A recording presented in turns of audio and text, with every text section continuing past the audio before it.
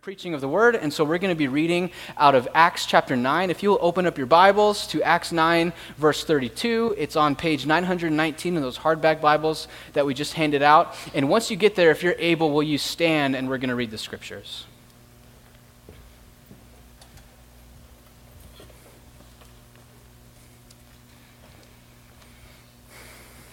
Acts 9, beginning in verse 32. Now as Peter went here and there among them all, he came down also to the saints who lived at Lydda.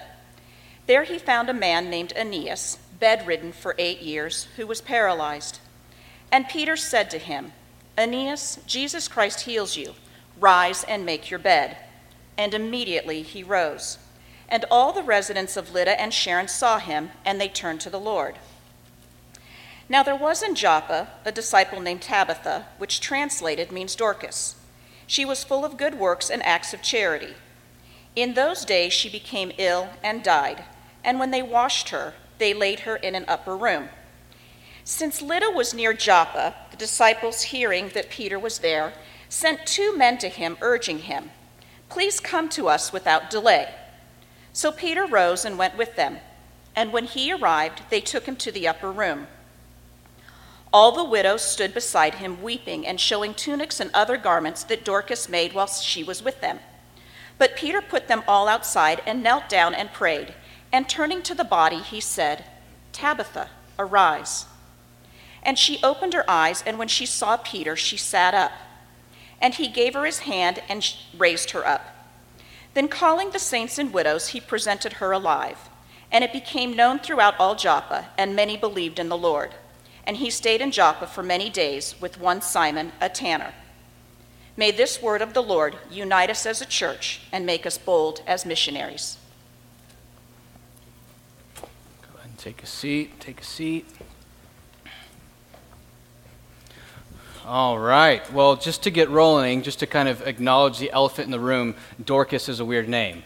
Okay, so we laughed at it, we heard it, we thought about it, we don't need to giggle the rest of the service. If your name is Tabitha, you're Dorcas the rest of the week. That's your name from now on, you're Dorcas, and then people get sick of it and it's already not funny, so we're moving on.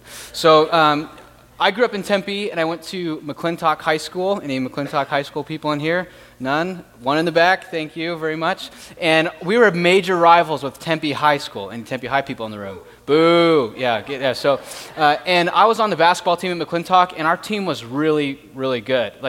I wasn't really good. I mostly sat on the bench and just watched people play basketball and called it exercise. But the team was really good, like playoff, competitive. They were a solid team. It was a lot of fun. We were blowing people out by 30-something points. And then it came to the point in the year where we had to go and play against Tempe High, who were our super rivals. Like they were like the school where we hated, like they had to call in extra cops because of how rowdy the crowd got, and it was kind of a whole situation playing against our rivals. And this year in particular, our team was really, really good, and their team was just pure garbage. Like we're talking about, are we going to win the playoffs, and they're talking about, are we going to get a win? And so we were playing this team, and it was kind of this huge rivalry, and we were supposed to blow them out, but we had to go onto their turf into their place, and so we didn't have the home field or the home court advantage. And if you've never played sports, there's all types of things that really contribute to home court advantage. There's just familiarity, there's being aware of the environment, there's routine,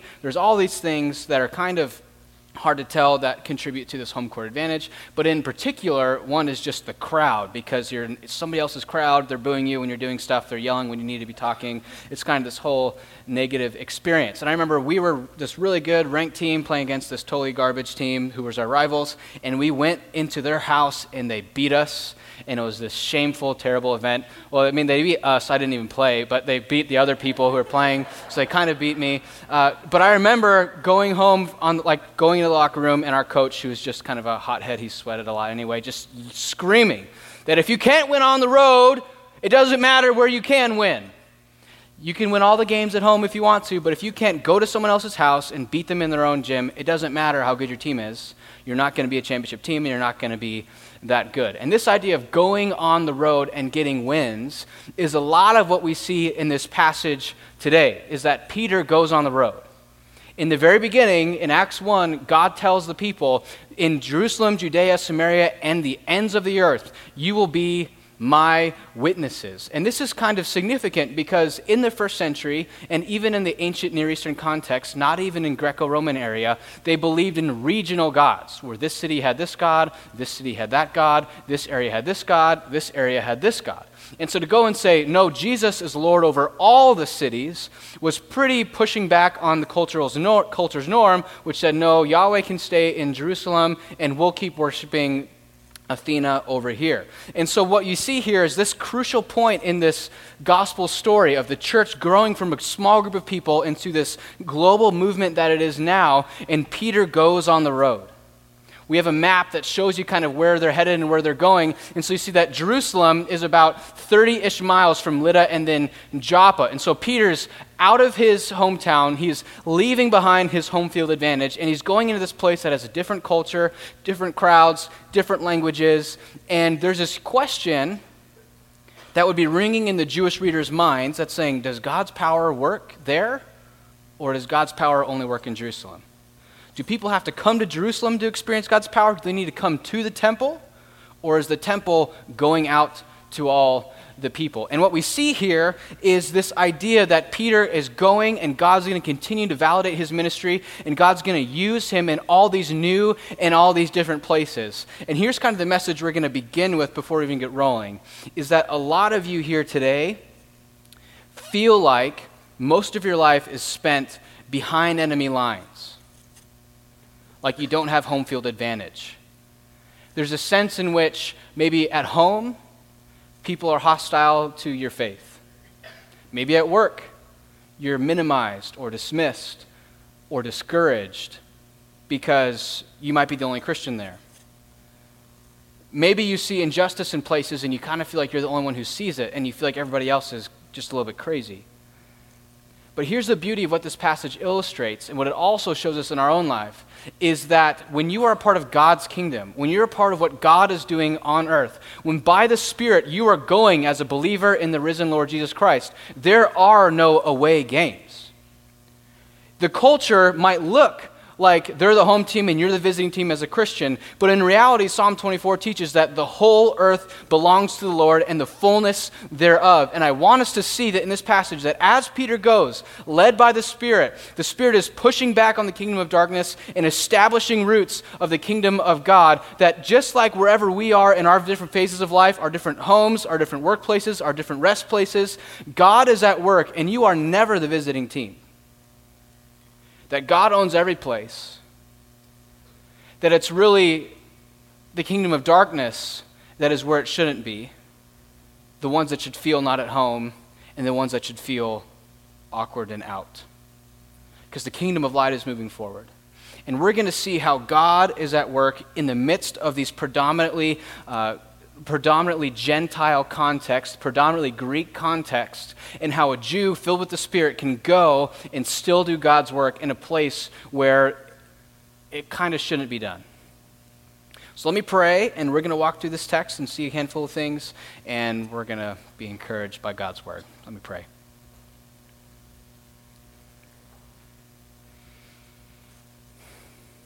God, I pray for all the people here this morning, all the people who aren't here as well, who feel like because of their faith, they are the away team. I pray that they'd sense your Spirit and how good you are, that you push back the darkness in the most unlikely places, that you encourage us to follow you without shame in the craziest of places. And God, let us see how you work through Peter and how that can encourage our hearts this morning. In Jesus' name, amen. Amen. So what this passage kind of highlights, and what we're going to talk about, is you kind of see three things in this passage in Acts 9, 32 through 43. We share in this new thing. And you see that in verses 32 through 35 and verse 42, that we share in this new thing that is actually an old thing. We're going to see that in the next story, that upsets or pushes back on or disrupts our culture's thing. That we share in this new thing that's actually an old thing that upsets our culture's thing. So first what we see is this healing of Aeneas and Tabitha. And these people are broken, they're in all types of pain, and there's a lot going on that would make it pretty hopeless situations. So for example, I want us to take a moment and just dwell on and think about the reality of how different Aeneas and Tabitha were. Tabitha is like this woman of God. She probably served in a big variety. They list her credentials. She was a godly woman. She's a female disciple, which is a term of great honor. She had all these people around her mourning her loss, saying, we miss her, we miss her, we miss her. She was involved in the community. You can kind of think about, even strategically, you go like, oh, who's going to fill her shoes in the church? She discipled so many young women. And then we hear about Aeneas, who doesn't really have any of that. There's not people kind of around him. He's kind of by himself. He gets healed, and we don't even know if he becomes a Christian afterwards. We don't really know much about him. But we have this godly woman who's very clearly an asset to the church, and this person who kind of seems like he wouldn't be that much of an asset to the church. And one of the things that we can do as people in this broken world is buy into this kind of Darwinistic, naturalistic view of thinking in which we view people and value them with regards to what they bring to the table economically, or value people with regards to what they bring to the table in terms of the church growing, or value them in terms of their physical ability or inability. And what we see here, which kind of should push us back a little bit, is that God enters into their life and treats them both equally, heals them both, loves them both, and encourages them both. Not on the basis of what they receive or what they go looking for. Aeneas doesn't say he was praying for healing, doesn't say he was begging God, just says he was kind of laying there. And after 8 years of being unhealed, I'd probably do the same thing. It's pretty easy to lose hope. It's a kind of a broken world. So he wasn't healed because of his faith. He wasn't healed because he was missed. He wasn't healed because others prayed for him. He was healed because just God loved him. And a lot of times when we look at these miracles in the Gospels and in Acts, there's 3 things we should notice in these miracles. The first one is that God is just expressing his compassion and love for broken people, period. That God heals and he builds people up and he encourages people just on the basis that he is a loving, gracious Father, period. And so we should be able to read this story and just see that God loves Aeneas, God loves Dorcas. The second thing we can see in these healing stories is that God is authenticating his messenger and his message. So Peter is the one who heals him. And so what we've been kind of seeing in the story so far is that Peter was kind of the main character for a while, but for the last 2 chapters in Acts, Paul or Saul became the main character. And this is kind of redirecting focus back towards Peter. And this is a big deal because in the next chapter, in chapters 10 and 11, Peter's going to do something that is so culturally offensive that many Jews would have dismissed his gifting and the remaining presence of the Spirit in his life because of how offensive what he's about to do culturally is. And so in one sense, Luke records these 2 miracles as a reminder of saying, now remember, Peter is still filled with the Spirit, and here's proof. Example A, example B. And that's kind of just setting Peter up for what he's about to do, what we're going to talk about next week, is that Peter's going to do some culturally offensive things, and God is authenticating that Peter is a messenger. The third thing that we get to see here in what healings and these things do is they are a foretaste of the coming cosmic renewal of the kingdom. Now, those are a bunch of big words. I'm going to unpack them. That just like when you go to eat ice cream, you get a sample, and that's a real taste of what the future is going to be like. When God heals, when the kingdom breaks in, when the Spirit works in people's lives, it's this microcosm, this small taste of the eventually coming holistic renewal. That in the very beginning, Adam and Eve, it was good, there was no pain, no sickness, perfect shalom, perfect wholeness, perfect peace. But then when humans sinned, brokenness and decay and all types of pain spread throughout all of creation. And what we see here now is when Jesus comes to earth and he says, repent and believe, the kingdom of God is at hand. He's saying that that brokenness is now being undone by the gospel. And that as he sends out his Spirit, there's these little foretaste communities popping up in which God is healing people and showing them what it's going to be like when Jesus finally and eventually returns and makes all things new. So in this healing story, in both these healing stories, we see three things: God's pure compassion, secondly, God's authenticating Peter and what he's about to do, and thirdly, we as a people are seeing a foretaste of what it's going to be like in the new creation when there are no more people who are crippled, where death is gone and wiped away, and that weeping of all kinds is done.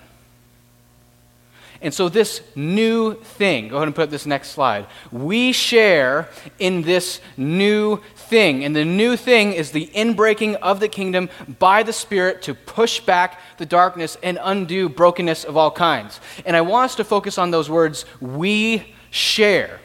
In both healing stories, verse 35 and verse 42, it says, and all the residents of Lydda and Sharon saw him, and they turned to the Lord. And then verse 42, and it became known throughout all Joppa, and many believed in the Lord. Sometimes we have this tendency as people that when God works in our life, in major miraculous ways or in smaller miraculous ways, that we want to keep it to ourselves. Like it's my story. Sometimes that's because our stories of healing, our stories of forgiveness, our stories of God's encouragement in our lives require that we admit that for a period there was brokenness and shame. And so we don't want to tell people what God has done, because in doing so we have to tell people what exactly was it that he was undoing. And what we see here is both for Aeneas and Tabitha, God doesn't just heal them for their own sake, but he heals them for the sake of the community to see this foretaste. I just want to take a moment and pause and recognize that the church owns God's work of healing, the whole church, not just Gateway. But if God has healed you, share that story with the church, like Danny just did a moment ago, because it encourages many people. That we share in Aeneas and Tabitha's story, that it belongs to the church as much as it belongs to them. Do you have things that God has done in your life, miraculous, super miraculous, medium miraculous, whatever you want to call it, that you haven't just shared with people like, here's what God has done? Because sharing those stories of God at work in our lives individually really encourage the church. They really encourage people all around us. And I want us to recognize that as a community, God is at work amongst us. And I hear people say all the time, I had no idea that God did this. Even though, because this person told these three people, but then they said, please don't tell anybody else because I just, whatever. And you're allowed to do that. And I want you to recognize that you're free to not tell everybody your whole business about everything. But I want us to also recognize that if God's at work in your life, share those stories, because we are a community that God is working in us individually and corporately as a community. And this is a new thing that we share in. And go to this next slide. This kind of blows my mind a little bit. Verse 42, and it became known throughout all Joppa. So Tabitha's dead. The disciples are weeping for her. And then Peter comes to town. And then Tabitha's not dead. And it became known through all Joppa. And then many believe. I think that word many should say all. It became known throughout all Joppa. And then they all believed. That would make sense to me. Hey, someone was dead, now they're not dead. Pass.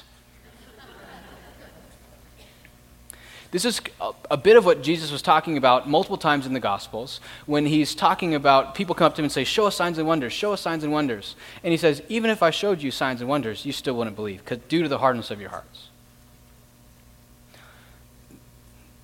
There's probably a lot of people here today, probably a handful of people, who you're not a Christian.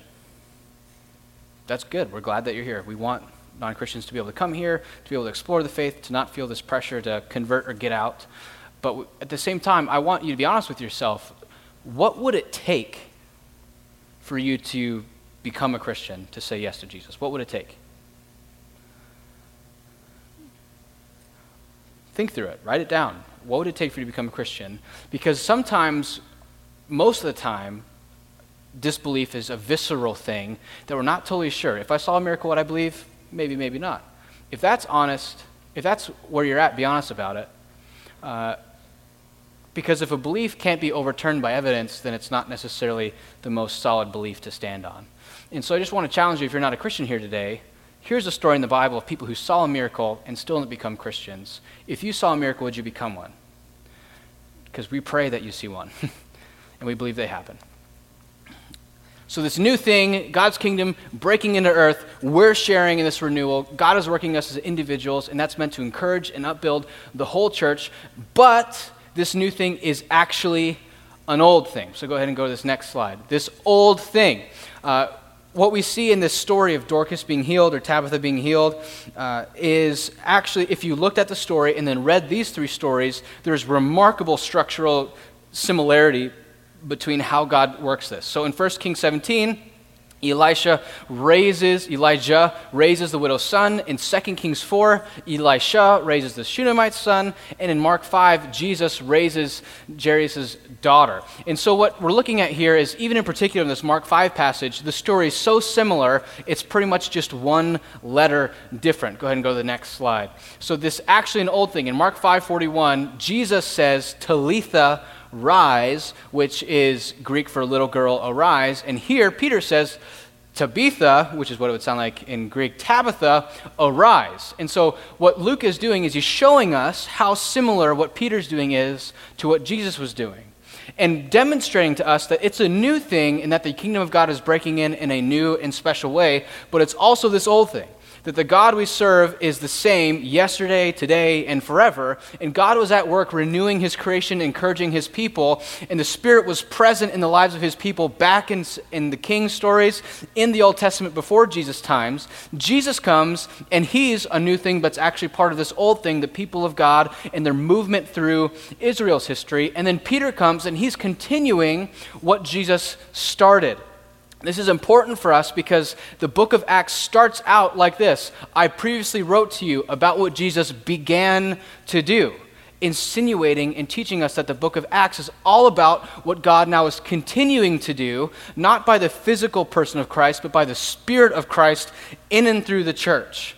So what's happening in Acts is part of this larger story that God has been working from the very beginning. It's not just these pockets out of nowhere, these disconnected pieces from history, but it's part of this historical narrative in which God is showing his compassion, showing his gospel, and showing his foretaste to the people all around. And a lot of times in this entrepreneurial culture of ours, we get wrapped up in being original and in saying and doing new things. We can get caught up in Redemption Gateway. We're a church plant. We're original. We have wood on the walls. It's cool. It's different. It's new. We have a table, not a pulpit, because we're cool. We're new. We're different. We have a head mic, not a handheld mic. We can get caught up in all these doing new things and feeling like. And many of you became Christians here. So this might be this feels extremely new for you because this is the basis of your faith. But for us as a community, we have to recognize that we are just one of the many churches that God is working his gospel to be made known through. That we are a part of this larger story of Arizona, but we're part of this larger story of the United States. We're part of this larger story of the world, but even more specifically, we're part of this larger story that began in Genesis and that's ending in Revelation. That we as a church are part of the movement of God that began 2,000 years ago. Do you as an individual believe that you are part of that same movement that began thousands of years ago? Or is that something that happens over there, like this group is part of the movement of God, but I'm over here? Or the movement of God might be up there on the stage, but not down here in the chairs. Can you say to yourself, I, don't say my name, but me, insert name here, I'm a part of God's story. I, Seth Trout, I'm a part of God's story, that I'm a piece in God's puzzle, I'm a character in God's narrative. God's not a part of my story, rather I'm a part of God's story. That's what's being highlighted here, is that Peter's not doing a new thing, he's doing the same thing that God's always been doing. want to look at a couple more pieces here in this passage before we go to our next point. Look with me at verse 38. Since Lydda was near Joppa, the disciples, hearing that Peter was there, sent 2 men to him. So the disciples even then recognized that there was a unique authority that Peter had as an apostle. Go get Peter. We've been praying for healing, but bring Peter. Sent 2 men to him, urging him, please come without delay. So Peter rose and went to them. And when he arrived, they took him to the upper room, and the widow stood beside him, weeping and showing tunics. That's part of the formal mourning process in that community, and other garments that Dorcas made. So they're in the thick of mourning and weeping. They're wearing clothes that the deceased had made to honor her. They're crying and weeping. And you notice what Peter doesn't do here. He doesn't walk in, sees the weeping and mourning, and says, hey guys, Christ is risen, turn that frown upside down. That's not what happens. That's not what happens at all. But I sense that, I see this on social media a lot, I sense this in my own life a lot, this pressure to skip past negative feelings as quickly as possible to point to some silver lining and to kind of positive spin everything as fast as possible. And what it does is so did Peter have doubts that he was going to raise Tabitha from the dead? No. Did Peter know Christ is risen and he's going to come back again? Yes. But Peter still lets them mourn and weep the brokenness of this world, even though he was absolutely certain of the coming resurrection. We see this in Jesus' life as well, when Lazarus passes away, and Jesus shows up, about to raise Lazarus from the dead, and he weeps first. You think, what a waste of time. Why would he spend time crying when he could just heal it? But I think a piece of that is what Peter and Jesus show us, is they're giving us permission to feel and sense and mourn and lament the full weight of the brokenness of the world. Not as an expression of doubting our future hope, but it's part of being human, is to be present in the midst of the pain. There's a lot of brokenness at Gateway, a lot.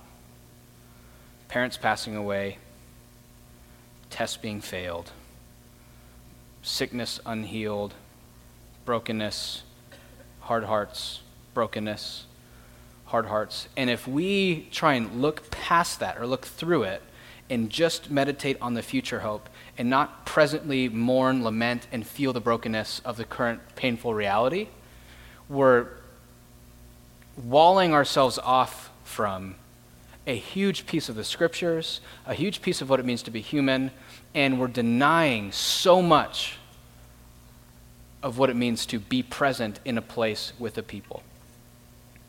And I just wanted to pause and tell everyone here at Gateway, you have so much permission from the scriptures just to mourn and lament brokenness. And doing so does not mean you don't believe in the resurrection of Jesus or in the second coming of Jesus. Doing so means that you're doing a good job being present in a broken world.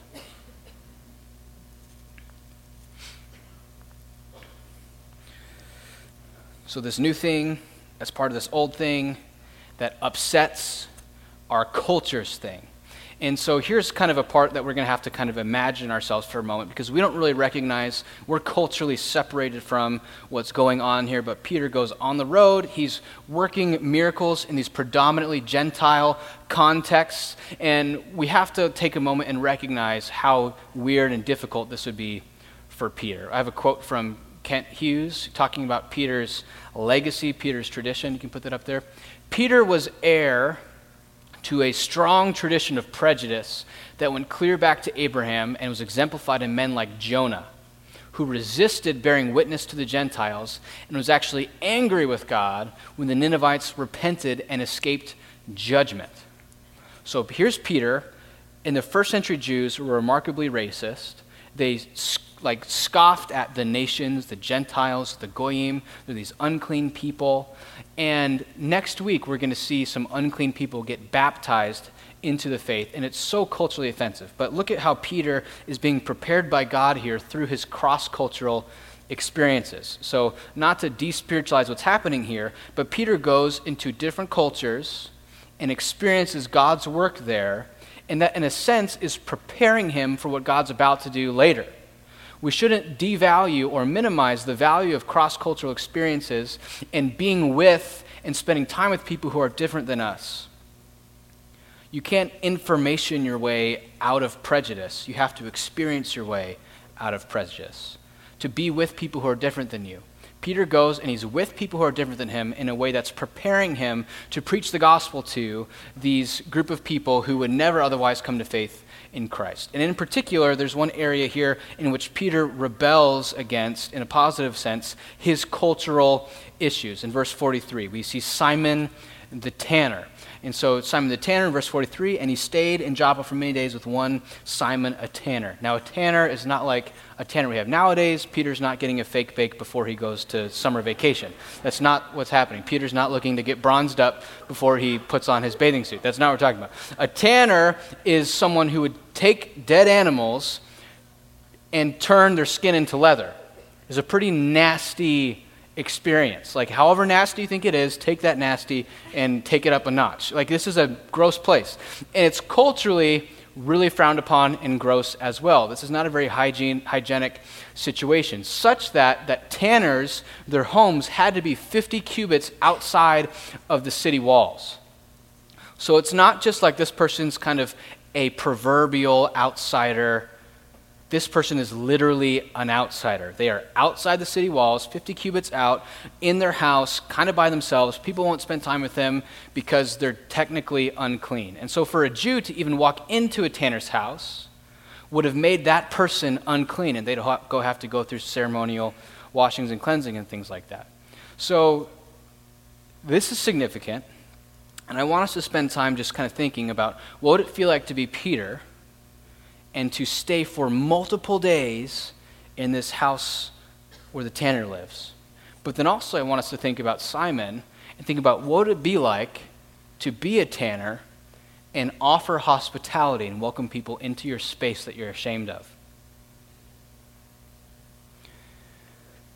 So Peter, very much like me, I don't know Peter's mind, but I can assume that a lot of us here were in pretty suburb, pretty wealthy area. Not everybody here is wealthy, but our area's certainly suburby, kind of Gilbert, Queen Creek. In general, our neighborhood's pretty well off. And one of the things that we recognize about people who are generally well off is they love to have the appearance of having everything together. A couple weeks ago, I shared a story about how I was just getting really arrogant and I backed out of my driveway too fast and I busted off the mirror from my car. And it was kind of like a moment of shame and slow down, son, you're not that cool. And then the next day after I shared that story, someone called me from this church and said, hey, I'd really love to fix your mirror for you. I worked in an auto body shop. I could really help you out. And my first internal flinch was, no, I can fix it on my own. I don't know how to fix it on my own. But that was my first flinch. I can do it on my own. I can do it on my own. I'm fine. I don't need help. I can YouTube video this or something. And then I thought, I'll just pay for it on my own. That's fine. And so I had like this kind of, I'm like asking him kind of just random questions, trying to kill time while I'm internally, the Spirit's convicting me of my arrogance. And I ended up saying yes because the Spirit overcame my arrogance. And this guy came and fixed my mirror, and I was just really blessed by that. So, but that internal flinch of, no, I'm fine, I can do it on my own. No, it's really arrogant to only offer hospitality and offer help and never receive hospitality and never receive help. We talk about Jesus the servant a lot, and we should talk about Jesus the servant a lot. But I have a quote here from Tim Chester who talks about how much Jesus received as well as how much Jesus gave. Tim Chester says this: consider Jesus. Yes, he adopted the attitude of slave when he washed his disciples' feet. But think too how often he accepts service. He accepts hospitality from Levi. He lets the woman in Simon's house wash his feet. He asked for water from the woman in Samaria. He's not just the helper of sinners, still less the project worker. He's the friend of sinners who came eating and drinking.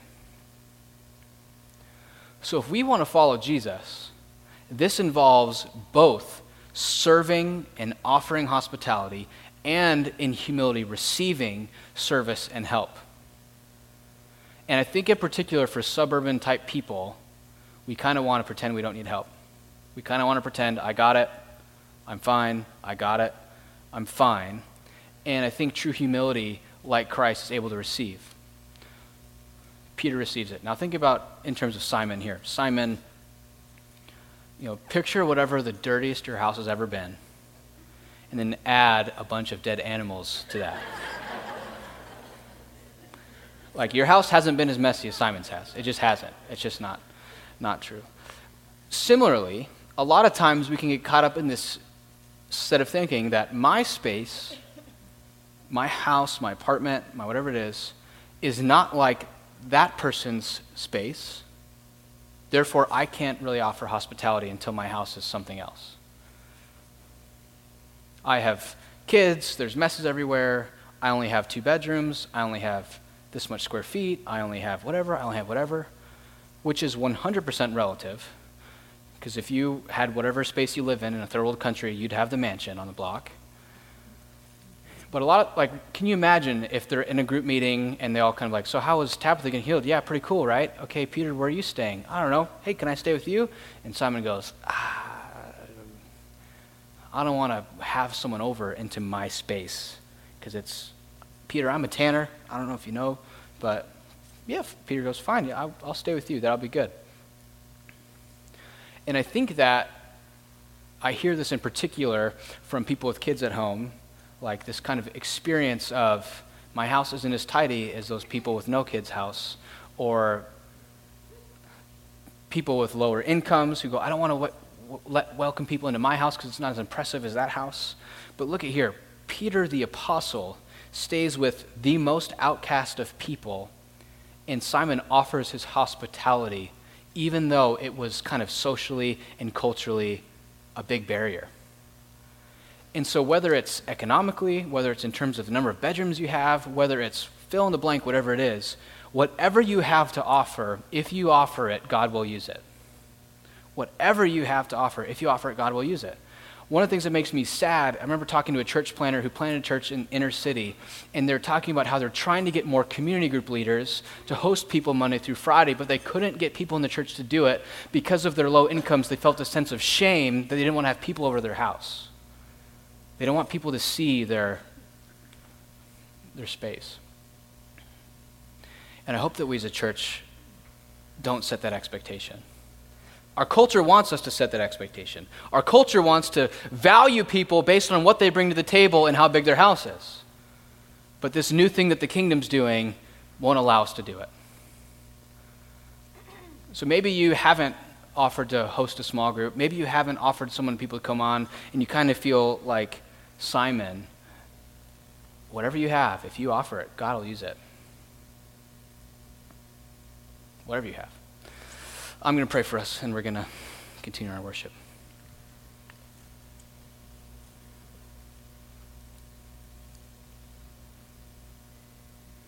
God, I thank you for the ways in which you push back on our culture's norms. That you push back on the evil ways in which our culture wants to value people on the grounds of what they bring to the table, how healthy they are, or how much money they make. I pray that you can expose in our hearts by your Spirit the ways in which we're swept up into that evil way of thinking, and with grace, invite us to repent from it. Thank you for the work you did in Peter. Thank you for the work you're doing in us. And God, I pray that we can be encouraged as your people, that whatever we have to offer, you want to use it. In Jesus' name, amen.